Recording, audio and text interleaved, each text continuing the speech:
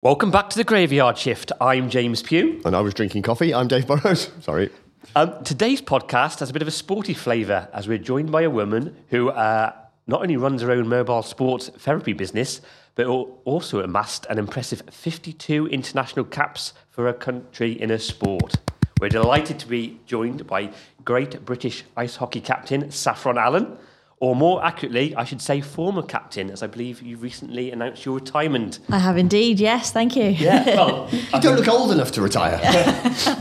My body feels old enough to retire. well, obviously, we'll ask the obvious question first. Why have you decided to step down from international sport? It just felt the right time. There's a lot of commitment that goes with it. It's not just kind of what you see on the ice. There's obviously a lot that goes with it. And female ice hockey over here is non-professional. So you're doing that alongside balancing like a full-time job or education or whatever you are in. So training, you're trying to get in the gym as much as you can, do kind of your off-ice skills as much as you can, get on the ice as much as you can. And you realise at some point you've also got to pay the bills, which you're trying to balance alongside it so you don't get much sleep for many, many years. But no, it's one of those, you've got to be fully committed to be in it. And I have been. I've been in the seniors for 12 years, but I started playing nationally at the age of 8. I was in the first England team, so it's a long time to kind of be fully committed, really. I'm still playing club, so I'm still in the sport, but I've now got a wedding to plan. I want to kind of see a little bit of the world, hopefully. Surely you've seen some of the world travelling with Great Britain. We've seen a lot of hotel rooms and ice rinks. Hotel rooms and ice rinks, and that's it. And then whatever you see from like the bus window, that's pretty much like my experience of countries. And that's exactly it. Like there's some places that we have been that I want to go back and actually see, because when you're in a tournament, you're literally, you train every day, even on game days, you train in the morning. So you literally are hotel, ice rink, hotel, just constant. So it's quite nice. In fact, a couple of weeks ago on a Sunday night, I booked a real spontaneous trip for me and my other half to go to Iceland. And we literally went 3 days later for 4 days, which would never have happened because of training and work. And we just did it. And it was the best trip ever. You've got no kind of feeling guilty that you're not in the gym and that you're like missing a training session or this and that. It was like, do you know what? I can just enjoy this. So it's quite nice. Yeah, you've kind of, you can book holidays whenever. As I say, I've got a club season to kind of work around. But yeah, it's quite nice to just cheer them on. When's the wedding? Next June. Next June? Yeah, so... that'll be here before you know it. I know, and there's plenty to plan. Oh, no! I'm perfectly aware of that, thank you. I didn't quite realise how much went into one. And I'm like, oh, okay. And are you planning this country or... This country, yeah. We started planning, so things are coming Wedding together. on Yeah, of course, yeah. If Dan could skate, that might have been an option, but no, he's more interested in like going down the island like a lorry or a digger or stuff like that. So I mean, yeah. All right. So plenty to keep busy on. I haven't been bored yet. Let's put it that way. And so to get into the sport, is it just, did your interest sort of stem from just liking being on ice, skating? I basically followed my brother into the sport. So we originally lived down like Guildford Way. Came up because of my dad's job, knew nobody and nothing up here. I was pretty young.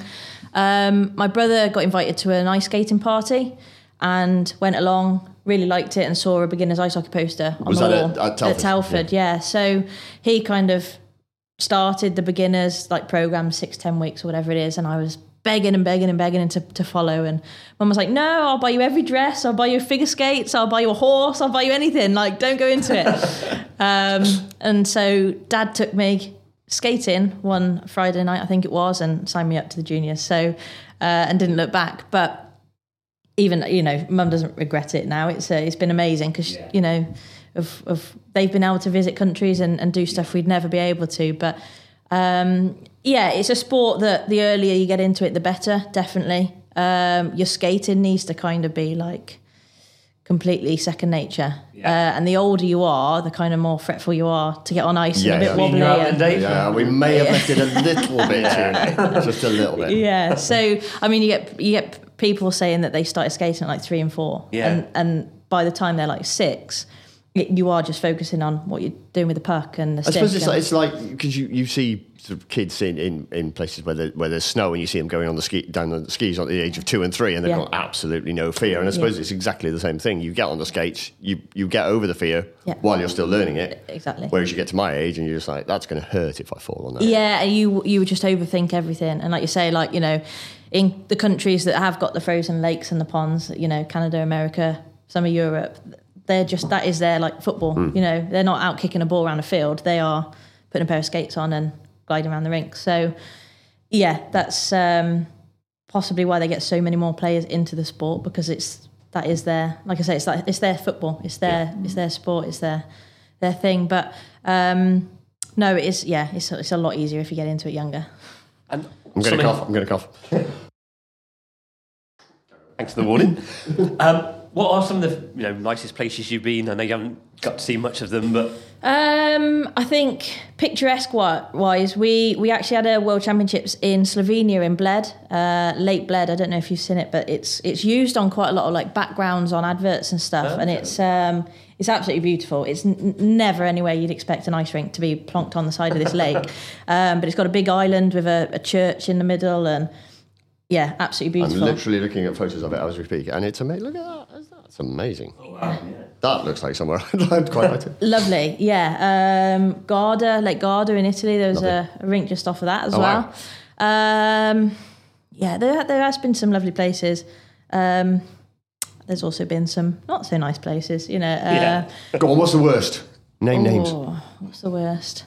Maribor in Slovenia wasn't the best. That was in like an industrial estate, like the hotel and the rink. So we kind of just saw like, yeah, that wasn't the best. That's not on your honeymoon list then. No, we're not going there. That's one of the places you were quite happy just to look out the coach window and go, yeah, that was lovely. I've ticked that one. Yeah.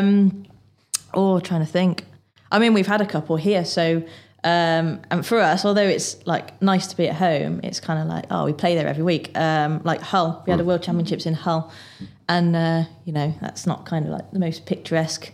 No, especially when you play the World Championships, you like to think of it as going, right, I'm off to some exotic location, or where you're going, Hull. Yeah.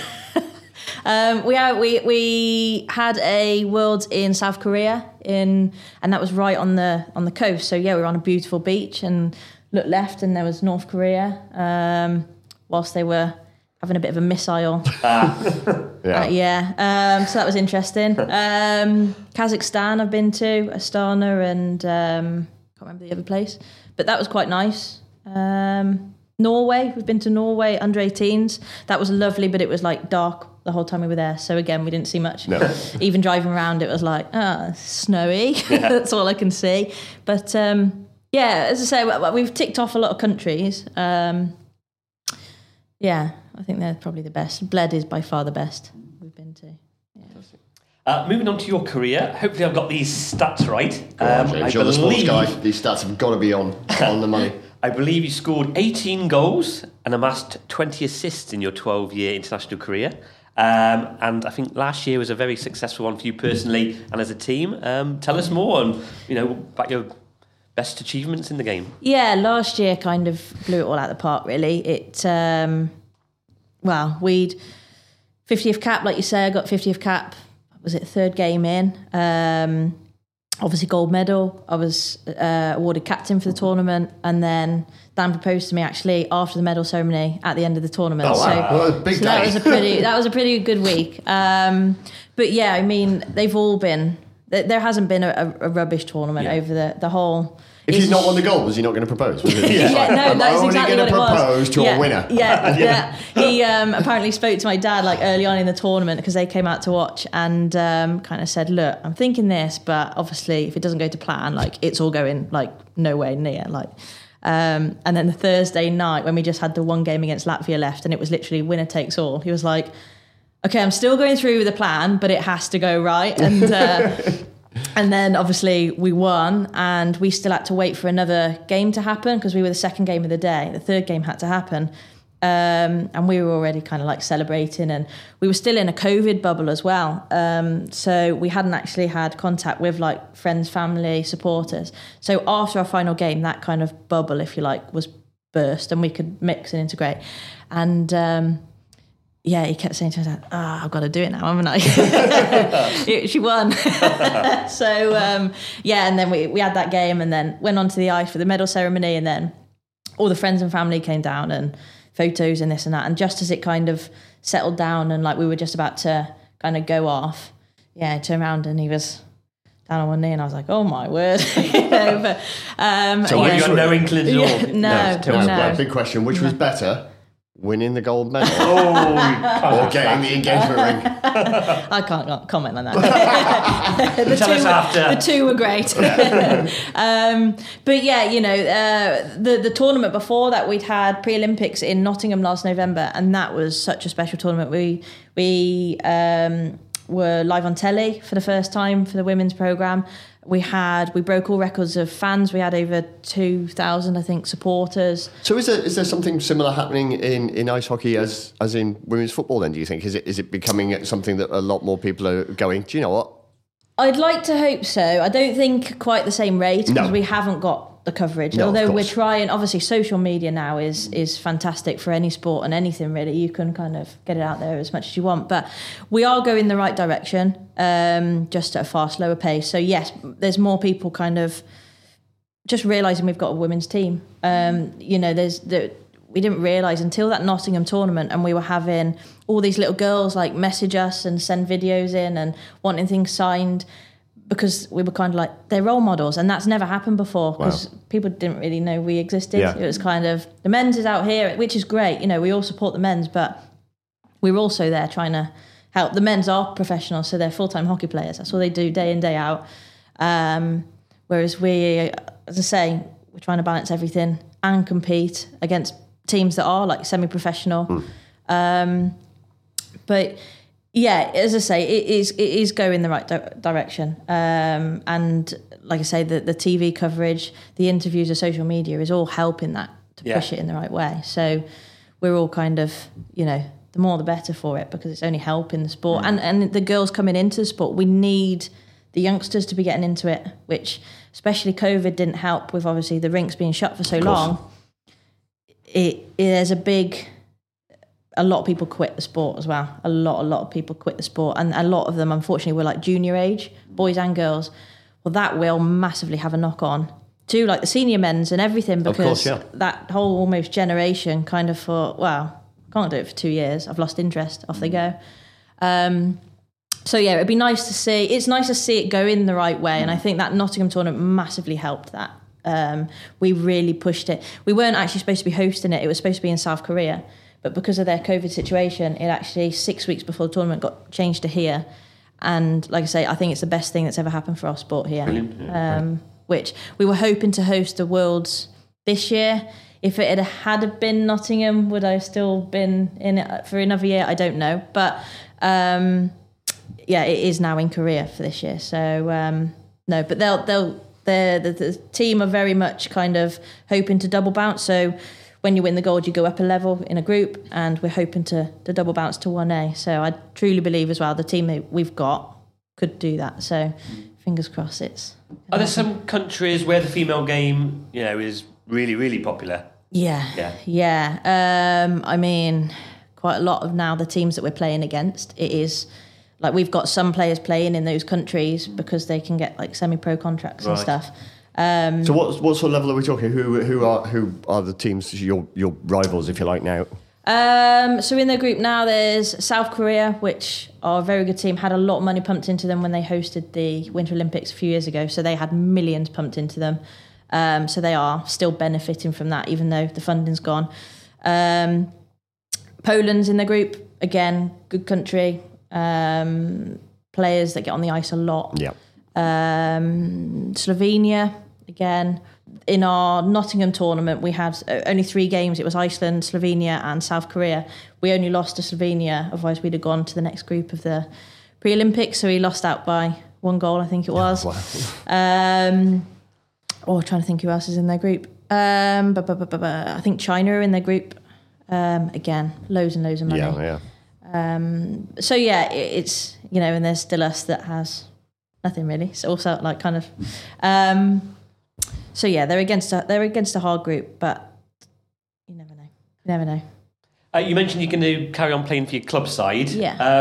Have you thought, when you might retire, altogether? Might you go into coaching? Yeah, I am a level 1 coach. I'm hoping to do my level 2 just to have it like for the future. I don't think right now I'll go into like serious coaching, like take on teams and stuff like that, because I still, like I say, I want to kind of try and do things. Yeah. Club wise, no plans really. Yeah. One day, hopefully, we'll have a family, but who knows when that'll happen? It's not in the plans anytime soon. So potentially when that happens, kind of then move to the coaching side. But no, for now it's quite nice because you're still involved in the sport. You still get kind of the buzz from playing, but it's not a full-time commitment of every day in this. We get 1 hour training a week and games like every other week on average through the season. So it's a lot less commitment. Yeah. So just able to enjoy it. And can you tell us a bit more about your business and how you sort of had to juggle both over the years? Yeah, so like you said, I'm a sports therapist. So I actually got into it because of having so many injuries and bad injuries myself. So your first client was yourself? Yeah, pretty much, yeah. So I had a really bad spinal injury in 2012. Which is making ice hockey sound really attractive as a proposition. Yeah, I nearly broke my back. Yeah, well, yeah, I did break my back. So I was out in China. And just fall on the ice, was it? Or? It was an illegal hit. So I was out in China playing for the pre-Olympic qualifiers, got hit quite illegally, badly. Long story short, got repatriated back here. So I was stuck there for a month. Didn't walk for 6 months. So Wow. a lot of rehab, a lot of treatment and stuff went into that. I've had lots of like little injuries, breaks, dislocations, whatever since. Unfortunately, it is part of the game. You do well to get away with just like tearing a muscle or pulling a muscle, because it's one of those. It's a Sign up for ice hockey now, kids. Yeah. I can't understand why your parents didn't want you to go into it. It's a mystery to me. Yeah. No, it's one of those, when you're on the ice, you're going 100 miles an hour. Like you are going flat out. And it's a sport where if you don't, you also get injured. It's kind of one of those that you're trained how to take hits and give hits safely. But unfortunately things happen and, it's part of the game. Pucks also are pretty solid and go quite fast. So if that hits you where you've got no padding, that also hurts. So, but yeah, I got injured out in China. Like I say, I had lots of treatment, had lots of rehab, everything like that. And because of having an injury, I'm kind of someone that needs to understand it to like adhere to my rehab. So I started looking into actually like, why can't I walk? What's going on? All the rest of it and the anatomy, and kind of just gained an interest from there. So at the time I was doing in the middle of my A-levels, they kind of said to me, I kind of need to be there in person to do my AS. It's like, you have to be there. It's not one you can really do from afar. So I was like, well, I don't know when I'm going to walk. So it was very understanding of them. Yeah. So kind of pulled out of the sixth form I was at because I didn't know what was going on. So realised at that point I did actually want to go into sports therapy. The sports therapist I had at the time, Kirsty Hopgood, was travelling up from Cheltenham like every week. She was our team therapist, but just to see me to do it, and that was all out of her own pocket, voluntary, all the rest of it. So I kind of knew, right, okay, I actually want to get onto a sports therapy degree. So what college course can I do that potentially I can do from like a hospital bed that can get me there? And it was a college in Solihull that did a sports course on a BTEC diploma thing that would get me to the degree, but I could do it from afar. So I stopped my A-levels, started that 2-year course, basically because I obviously had nothing else to do. Just said, look, send me all the modules for the 2 years because I can do all the written like whenever, So I just did all that basically as quick as I could, sent it off, and by that time, luckily, I was able to walk. So I did some of the practical modules, passed it all and got onto the degree and went from there. So when I graduated, I worked at West Brom Football Academy for quite a while. I did initially also set up my own business, but just kind of the odd client here and there in the evenings. And then went on to work alongside those two jobs with Birmingham City Uni, looking after their athlete scholars. So treating them, assessing them, kind of assisting them however they wanted. And then just before COVID, the Birmingham City Uni stuff and the football academy, I kind of said, right, that's enough. Time to focus on kind of my business. So, and that's when I went full time into my stuff, which I do now alongside I've mentioned my other half's into diggers and lorries and stuff. So he's got a business that's aggregate haulage. He's got tipper lorries and groundworks, so big groundworks. So because he doesn't want to, do all the books and the paperwork for his stuff, and have clients for my business. So hold on. So while you were playing international level, you were running your own business and bookkeeping for your partner's business. Yeah. Happy life. Yeah. So yeah, it's going well. Both sides are going well, so it's quite nice to also enjoy that a bit. And what's your client base like now? As your own business, who do you sort of look after? Literally anybody and everybody. A lot of general public desk workers with shoulder, neck, back issues, all the way up to literally all the way up to elite athletes. Some of the GB archery team I treat. And everything in between. Are they still at Lillishall? Yeah. So nice and local, which is nice. So. So anybody can literally go on your website, contact you and say, got this issue, and you'll be happy to... Anything musculoskeletal. So I don't deal with respiratory and cardiac. Anything, muscle, tendon, joints. So do you find you get a lot of office workers who are slouching at their desks? And a lot, especially through COVID or just after COVID, that kind of decided that laying on their bed and putting their head up and typing for like 7 hours a day was... good posture. So yeah, it's a lot of desk workers. Also kind of your manual labourers, carpentry, plumbing, kind of people in and out of tight spaces, truck drivers, a lot of truck drivers. Dan's horrendous. So yeah, literally anybody. And then you get the odd people that have just literally just got a bad ankle or twisted their ankle or, fallen down a curb or anything. Which makes it exciting because you just no two people are the same. That's right, yeah. And you don't know kind of what you're going to deal with the next day, which is quite fun. So. Yeah. And what about looking ahead? What are your sort of plans for the business? Future career. I know you said you want to sort of obviously get married, have a family. Yeah.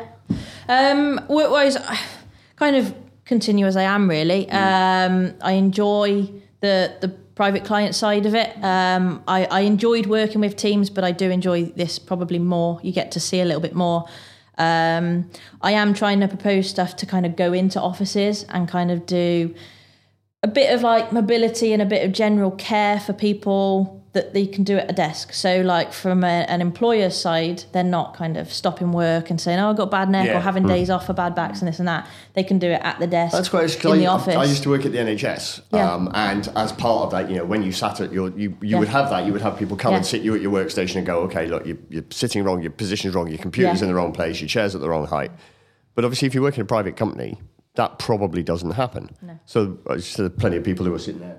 Over their computers. Exactly. And like I say, bits of mobility, so stuff to stop, like, even if your screen's at the right height and everything, you can still be in a pretty slouched position. Well, if you kind of had a little, form to the side of every other desk or whatever that kind of just said, every half hour, remember to do this, and this.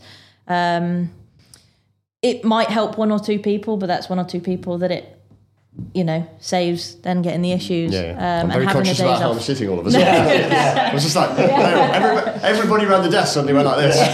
In case you get told off, Yeah. But so we'll see where that goes, really. And continue to help Dan's business. Dan's business is going really well, so support him however's needed. Is that Shropshire based as well? It is, yeah. Go on, give him a plug. Give him a plug. Dan Lane Limited, yeah. Any aggregates, any groundworks. But yeah, so kind of keep going as we are, really. But as I say, enjoy our free time a little bit more as and when we can, and kind of see where it goes. And after this podcast, and once people have heard you talking, then the TV will be coming and going. Come and do some commentary and some punditry on the ice hockey. Yeah. That's bound to happen. Yeah.